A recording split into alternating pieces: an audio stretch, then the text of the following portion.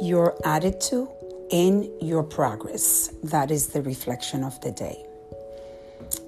During this time where the unemployment rate is at the highest that it's ever been in the history, it is going to be critical that we look at our attitude when it comes to our jobs.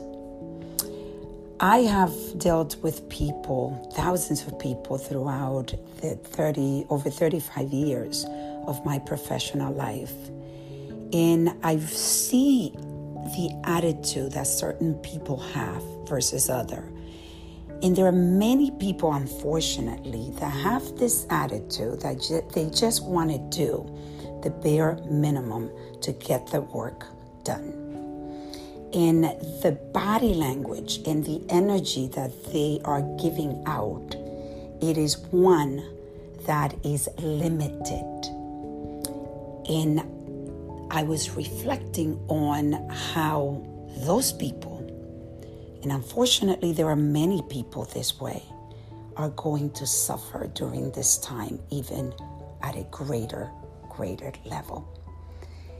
And the reason is that there are so many people looking for the same job.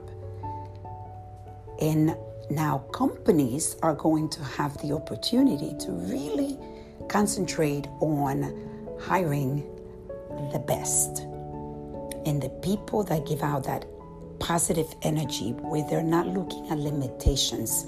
When they see problems, they find solutions.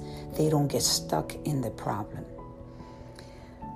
And it's going to be difficult.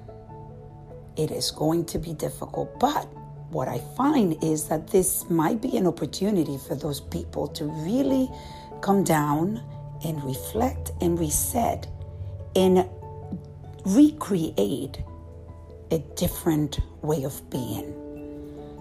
Some might get stuck completely, but their own attitude is going to destroy you right at this time, even after the coronavirus.